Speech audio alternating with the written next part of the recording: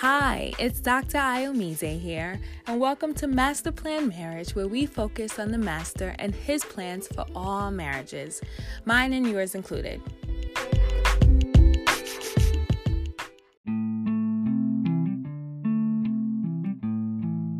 Welcome. Before we start, before I give my topic for today, I just want to say, listener discretion advised. Not that this topic is unholy or unnatural. I just want you to be in control of when and with whom you want to have these conversations. So, put on some headphones or go into a different room, get in the car or wait till nap time, whatever you have to do, but you've been warned. Today's topic is sex, God's creation. Okay, so sadly, well-meaning Christians and the church and parents have made just the word sex to be such a dirty word, oftentimes in an attempt to dissuade the unmarried from engaging in something that is clearly intended for those who are married. Get it? But we do ourselves a disservice when we don't fully understand sex in all of its glory, the way the Lord would have it, right? I just think about so many conversations that I've had over the years about how growing up, we're taught, sex is wrong, sex is bad, it's only for married folk. No details, no description, and then we learn from the world and what the world has to say about sex, and then the decision is made of who will you believe or who will you follow, right? And then it's like, don't have a boyfriend, don't have a girlfriend, and especially in some cultures more than others, and then all of a sudden you finish school, what your parents desire, right? Finish school, finish college, and then all of a sudden it's like, okay, where's your fiance? When's the wedding date? Where's your husband? And it's like, at one point it was completely banned and not even a topic of conversation. And now all of a sudden we should be, married and ready to go, right? And so many people talk about how difficult it is to make that transition of what was once taboo and so bad for you, and then all of a sudden you should just be free and willing and ready to go. And there's a disconnect. And so the sad thing is that the lack of understanding, the lack of conversations has allowed the devil to play and prey upon people to distort this truth about sex. So it's important, we're talking about the Master's plan for marriage, that we talk about sex. Last episode, we talked about intimacy, right? And the different types of intimacy. Because unfortunately, people think intimacy, it's automatically sex. But we talked about how there is the physical intimacy that is not just sex, but physical touch, hugging, kissing. And we talked about spiritual intimacy. And we talked about the mental and emotional intimacy, right? And so, like I said in that last episode, we would go into greater detail about physical intimacy, but mainly sex in this next episode because it deserves its own time and it deserves us digging deep and seeing what the Lord has to say. Y'all, I'm always about what does God have to say, and He says a lot. So let's get into it.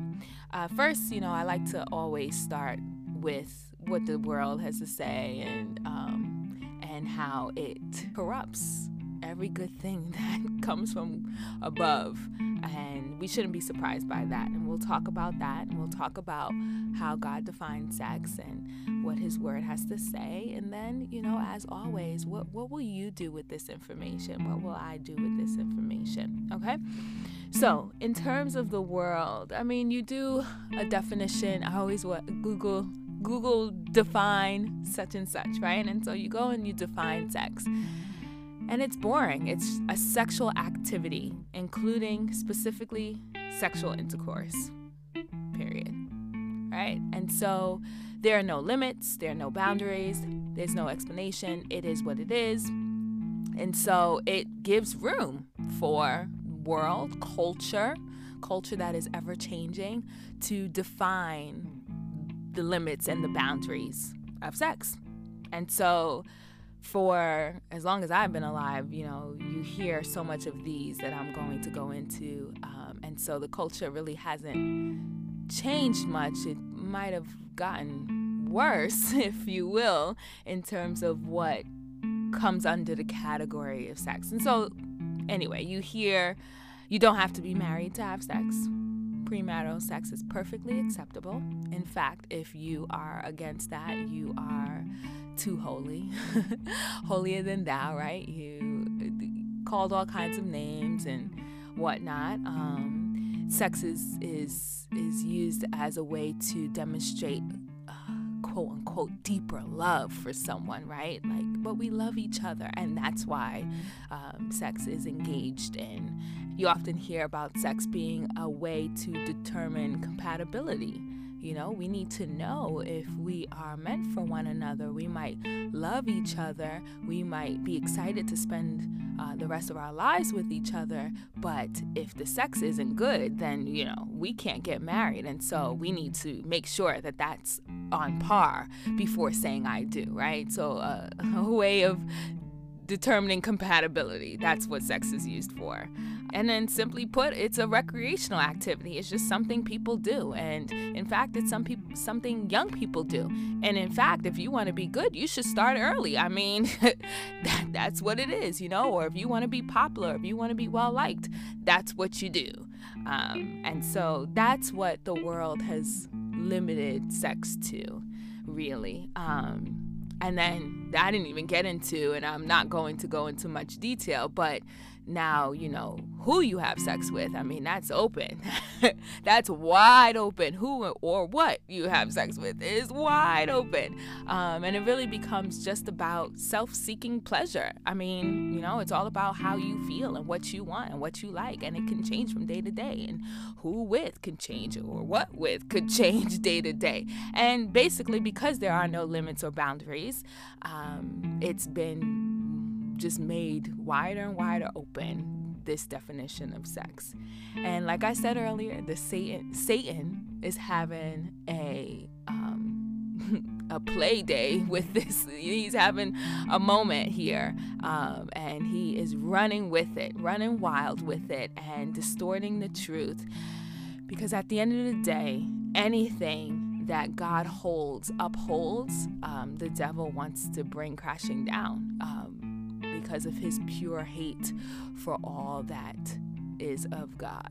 And so it's important that we recognize that he's always on the attack. Satan, the enemy, the devil, the serpent, he's always on the attack, and he has no mercy, simply put. And so he is always working to destroy marriage. And so we need to recognize those tactics all the more, right? And so I love Focus on the Family, great program, organization. They talk about this, and I'm just going to quote them because I just like the way that they put it. It says, Satan fights hard to pervert and distort rightly ordered human sexuality, holy matrimony, the family, and fatherhood in particular. And this should show us just how incredibly important it is to God's plan and the expression of his glory.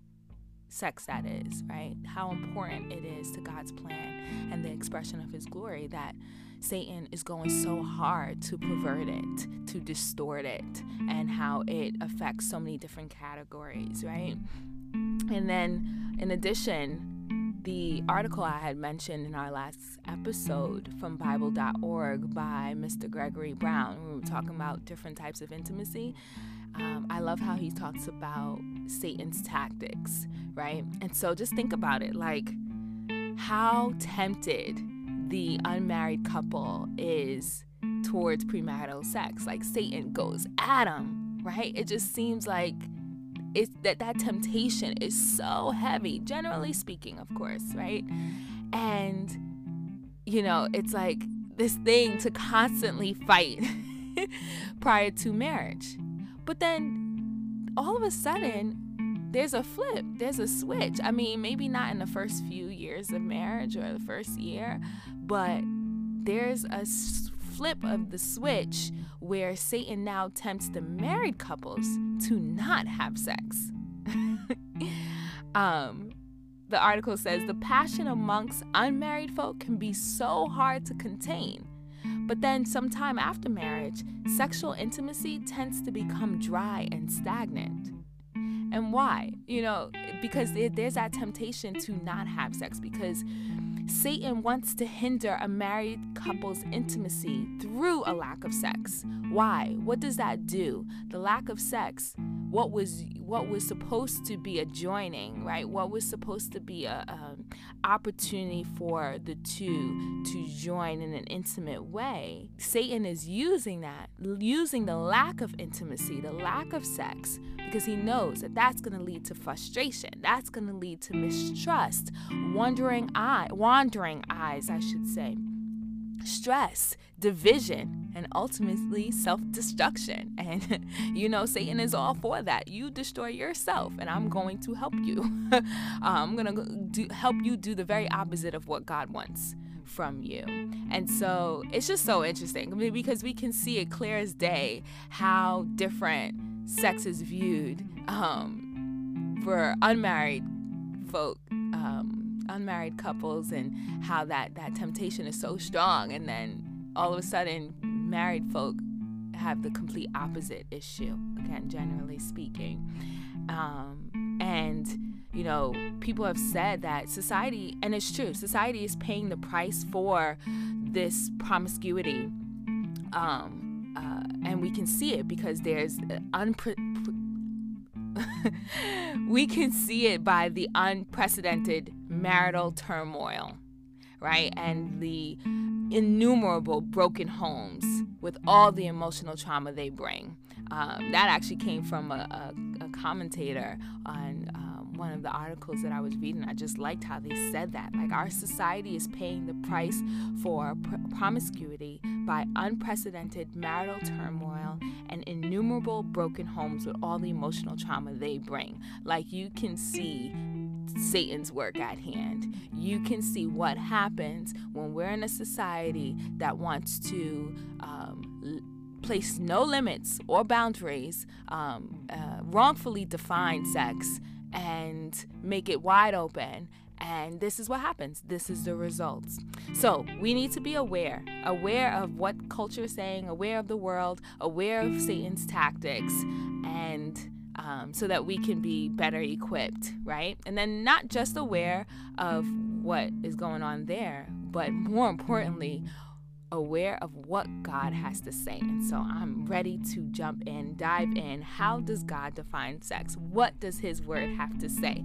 Listen, there's a lot going on. So before I go into exact scriptures, I just wanted to share this because, again, another thing that I found, and I'm not one to recreate the wheel. So if I find a good quote, I'm going to share it with you guys.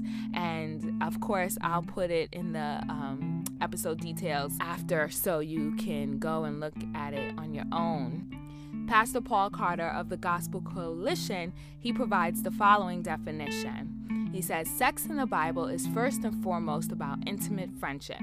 It is about cleaving to your God-given other. It is about becoming one flesh. This Hebrew term implies more than, but not less than, physical union. It means almost becoming one person. Sex is about pursuing physical, emotional, sexual, and ontological union.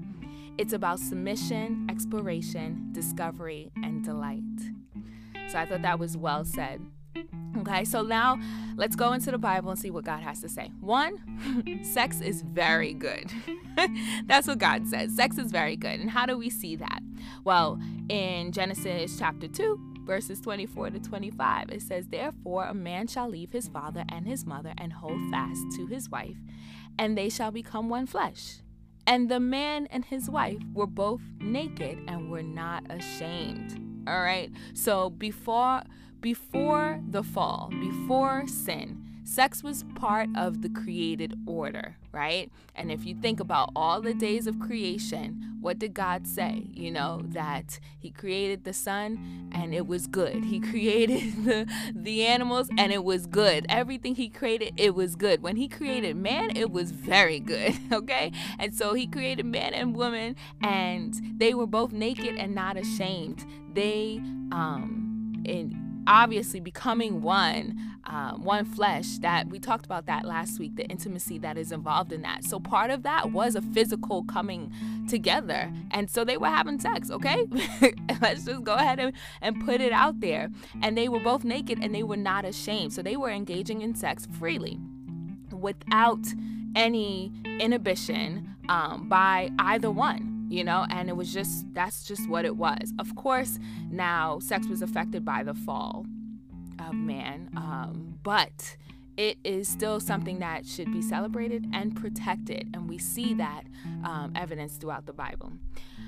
We see that God encourages it. He encourages it. In Genesis chapter 1, verse 28, it says, "And God blessed them," Adam and Eve, "and God said to them, be fruitful and multiply and fill the earth and subdue it and have dominion over the fish of the sea and over the birds of the heavens and over every living thing that moves on the earth."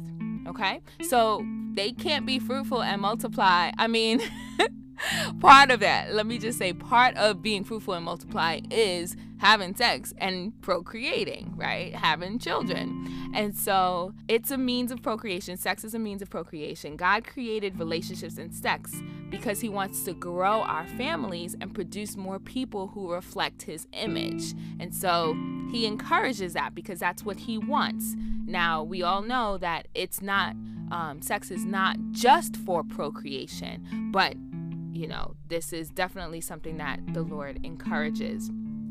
And again, you know, intertwining of the body, soul, and spirit that comes from that physical intimacy, that comes from intimacy, that becoming of one flesh. He encourages that. That's what he wants, and that's what he demonstrates in his word, right?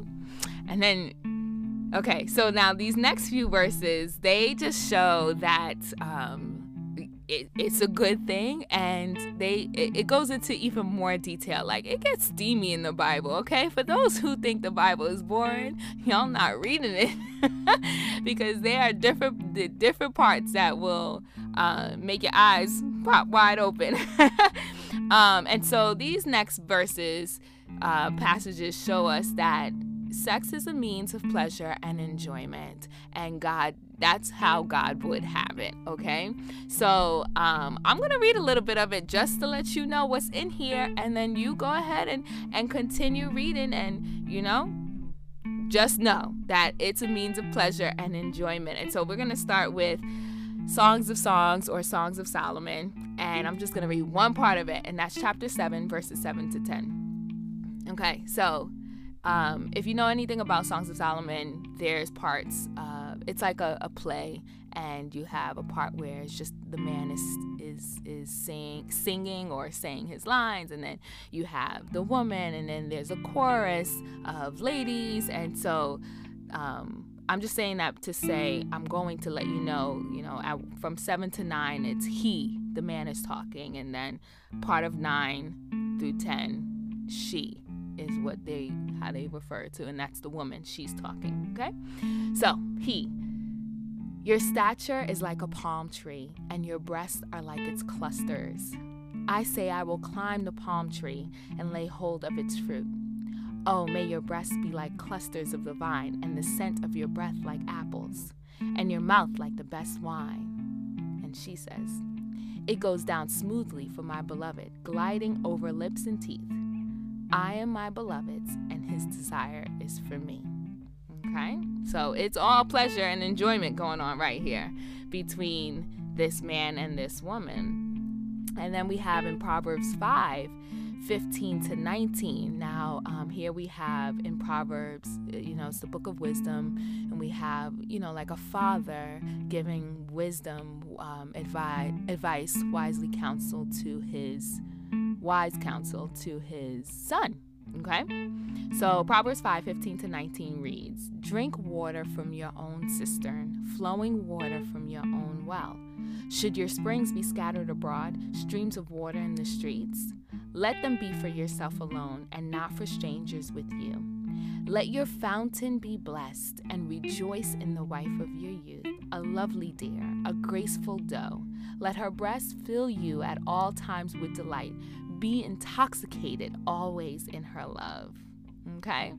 So, sex between a husband and wife is never a cause for shame, right? There's no shame here. It should be honored. It should be cherished. It should be enjoyed as the gift, the good gift that it is. And God should just get all the glory. So it's a means of pleasure and enjoyment, and it can be purely that for husband and wife.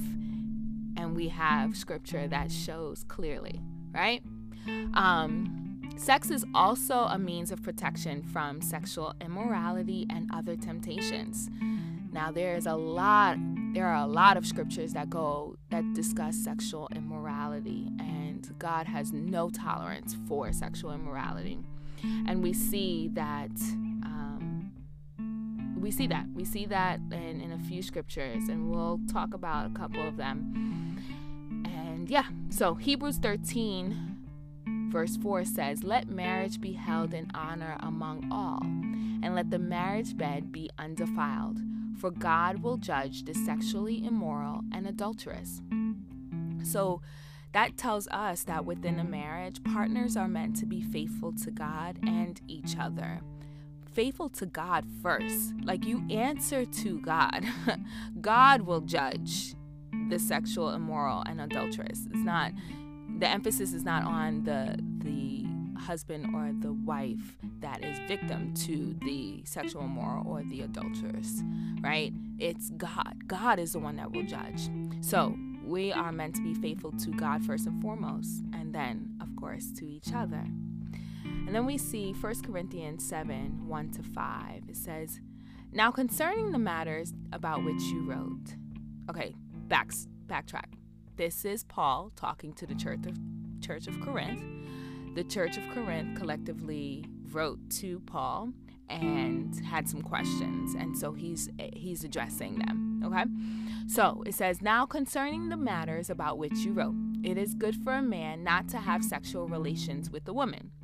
But because of the temptation to sexual immorality, each man should have his own wife, and each woman her own husband. The husband should give to his wife her conjugal rights, and likewise the wife to her husband. For the wife does not have authority over her own body, but the husband does.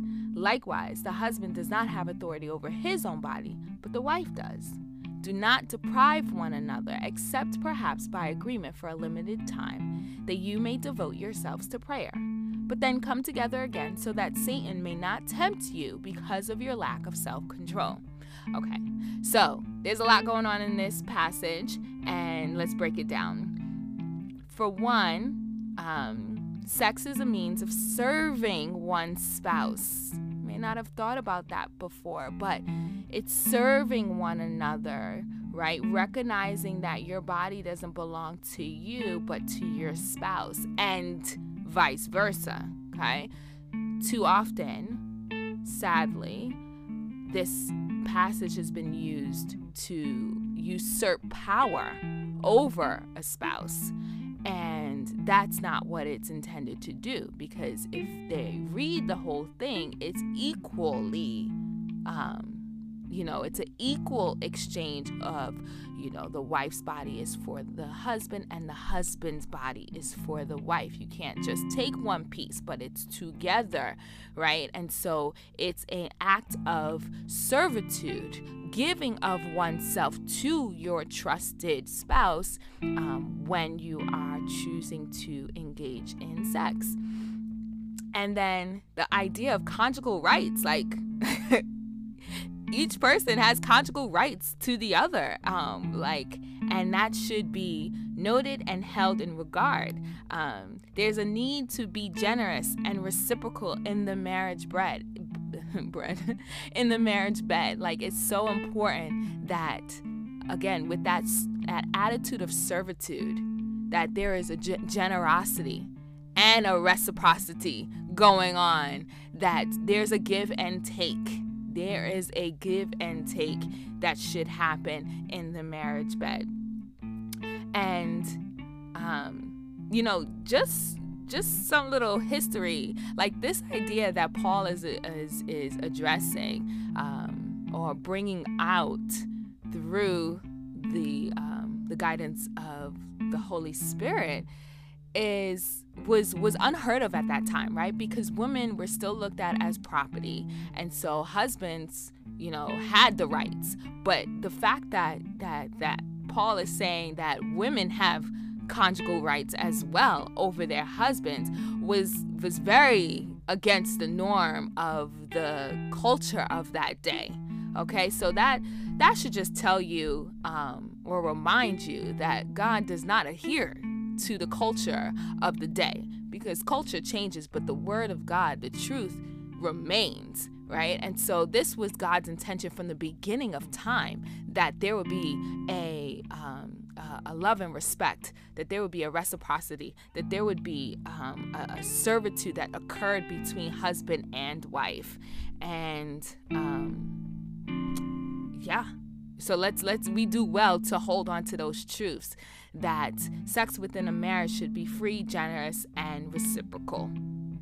Okay, that's something to keep in mind. The other thing is that it says, do not deprive one another, right? And so again, just be that attitude of submission on both parts, of just being willing to give of yourself to your spouse regularly. And that's something that you and your spouse will decide upon, but from that place of servitude, and not selfishness. But again, don't take this and manipulate it. This is not to be taken advantage of. Don't manipulate what was meant for good. But remember, that idea of servitude. Okay. So as I said earlier, sex is a means of protection from sexual immorality and other temptations. And we see that in 1 Corinthians 7, verse 5, right? Where it says to come together. Don't deprive one another, but come together so that Satan may not tempt you because of your lack of self-control. So there is a recognition that there can be a lack of self-control. I mean, one of the fruits of the Spirit is self-control. So the devil has no problems yet again to wiggle his way in and use opportunity, right? And so Paul is saying, don't provide the opportunity by depriving yourselves for whatever it is, except perhaps by agreement for a limited time. So be in agreement. That involves communication.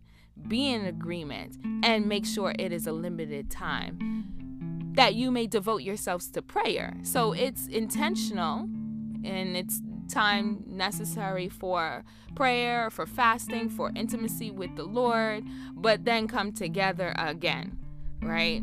And so it tells us that not having sex regularly, consistently, intentionally opens up the door for other temptations, right? Like a wandering eye or a lustful heart.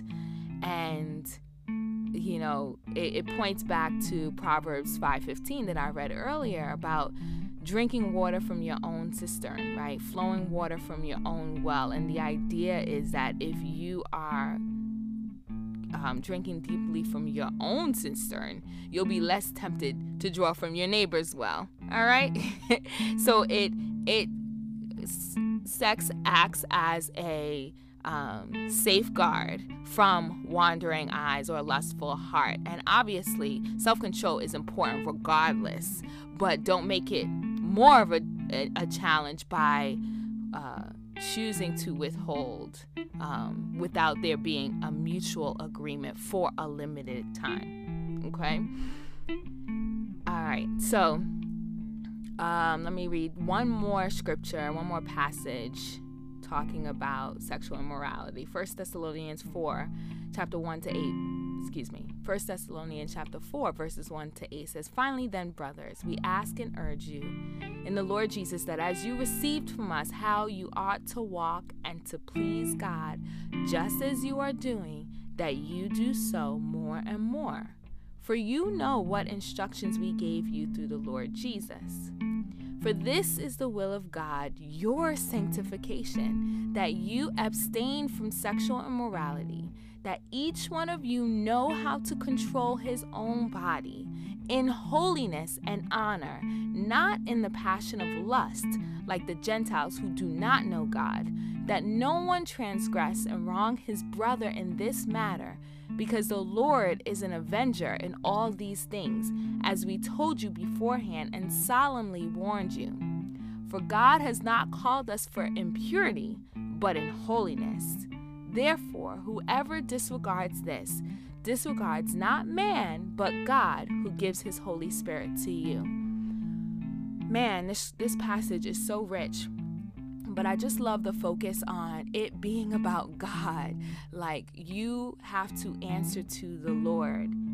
And not just abstaining from sexual immorality, but being able to, again, have self-control, live in holiness and honor. And I think that's so important when we're talking about sex and marriage, that there's a holiness and that there is an honor, even in enjoying sex for pleasure and enjoyment, enjoying sex for procreation, recognizing and utilizing your conjugal rights. At the end of the day, make sure that it's in holiness and honor and it glorifies God, right? And that first and foremost starts with your heart, because your wife or your husband may not know your true intentions, but God knows. God sees your heart, and God knows your attitude and your posture when you are engaging in sexual intercourse with your spouse. And so, it's like verse 8 that says, "Therefore, whoever disregards this disregards everything that the Lord is calling you to. Disregards not man, but God, who gives his Holy Spirit to you." And so, just to bring it all together, right? Sex is God's idea. It's his creation. He gets all the credit. I don't care what the world has to say. Okay, the world has twisted it. Satan, the ruler of this world, right? The ruler of the air in this world, he has taken it and gone to town with it, twisted it, and just tried to move us so far away from the truth of it all. But God is the one who has created sex, and he created it, and he thought it was very good. He created it for procreation, for our enjoyment and pleasure within the confines that he has created for our good, and he has created it to prevent sexual immorality and temptation. And so when we choose to follow God and his guidelines, and we do it right, we get to enjoy it to the fullest, right? And also remembering that it's a gift.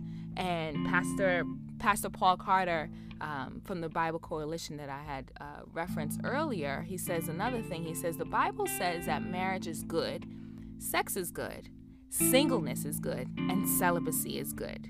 They are all precious gifts given according to the wisdom and timing of the Lord for his glory and our everlasting good. All right? So, married, it's good. You can have sex within marriage, and that's good. Okay? Singleness is good, and we've spoken about that before. And celibacy is also good.